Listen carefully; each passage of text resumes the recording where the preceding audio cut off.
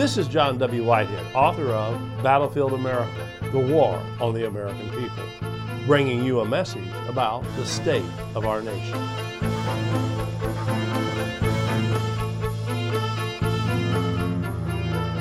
Uncle Sam wants you.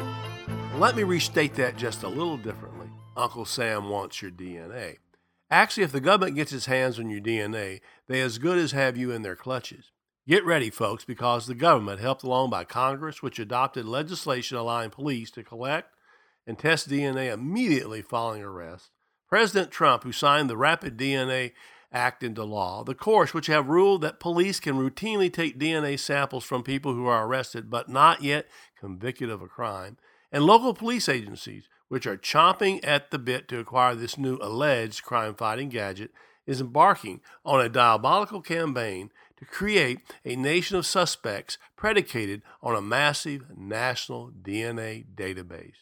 As the New York Times reports, and I'm quoting here, the science fiction future in which police can swiftly identify robbers and murderers from discarded soda cans and cigarette butts has arrived. In 2017, President Trump signed into law the Rapid DNA Act, which, starting this year, will enable approved police booking stations in several states to connect their rapid DNA machines to CODIS, the National DNA Database. Genetic fingerprinting is set to become as routine as the old-fashioned kind, unquote. Referred to as magic boxes, these rapid DNA machines, portable about the size of a desktop printer, highly unregulated, far from foolproof, and so fast they can produce DNA profiles in less than 2 hours, allow police to go on fishing expeditions for any hint of possible misconduct in using DNA samples.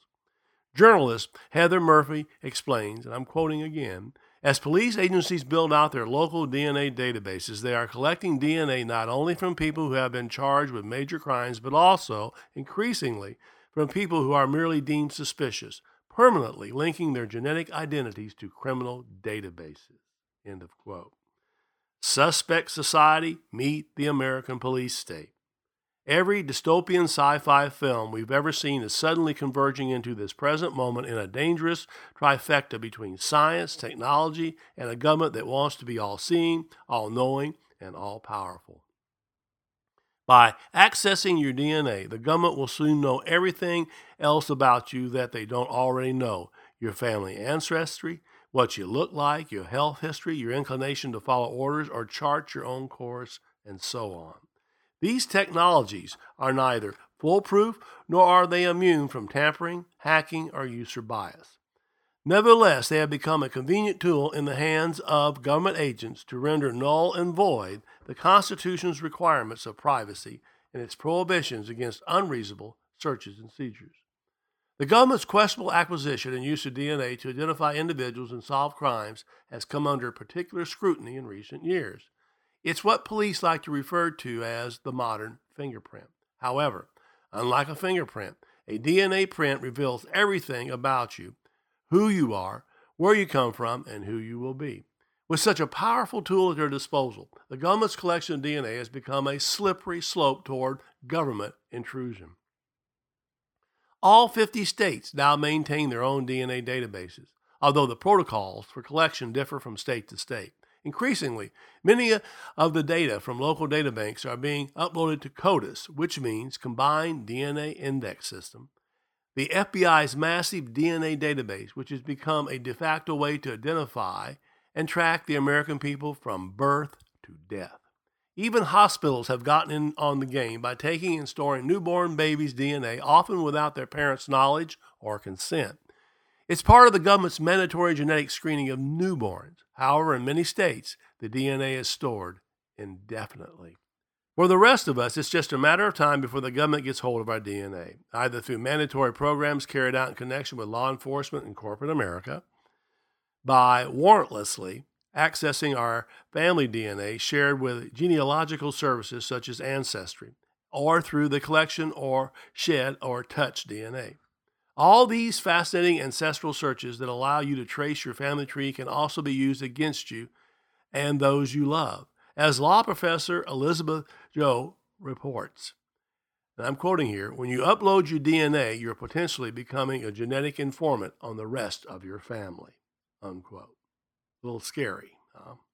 While much of the public debate, legislative efforts, and legal challenges in recent years have focused on the protocol surrounding when police can legally collect the suspect's DNA, with or without a search warrant, and whether upon arrest or conviction, the question of how to handle shed or touch DNA has largely slipped through without much debate or opposition.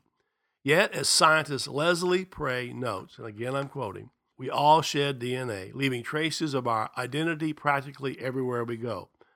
Forensic scientists use DNA left behind on cigarette butts, phones, handles, keyboards, cups, and numerous other objects, not to mention the genetic content found in drops of bodily fluid like blood and semen. In fact, the garbage you leave for curbside pickup is a potential goldmine of this sort of material. All of this is shed or so-called abandoned DNA is free for taking by local police investigators hoping to crack unsolvable crimes. End of quote. What this means is that if you have the misfortune to leave your DNA traces anywhere a crime has been committed, you've already got a file somewhere in some state or federal database, albeit it may be a file without a name.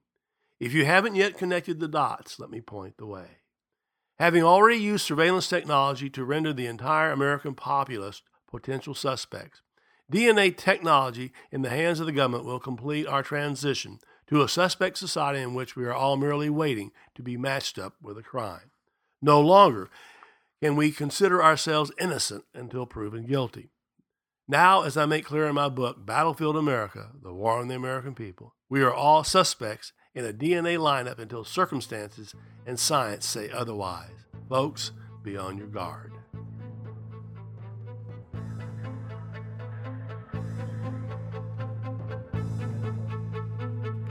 The Rutherford Institute is doing its part to push back against the police state and make the government play by the rules of the Constitution.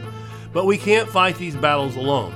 To join the resistance, visit our website at www.rutherford.org and check out our library of thought-provoking commentaries, legal resources, and so much more.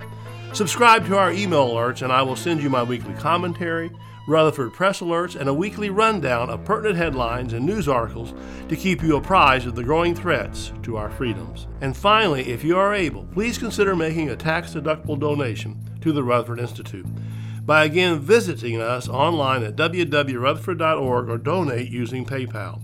Your donation allows the Rutherford Institute to push back against the government's power grabs, corruption, and ongoing assaults on the Constitution. Together, we can make America free again.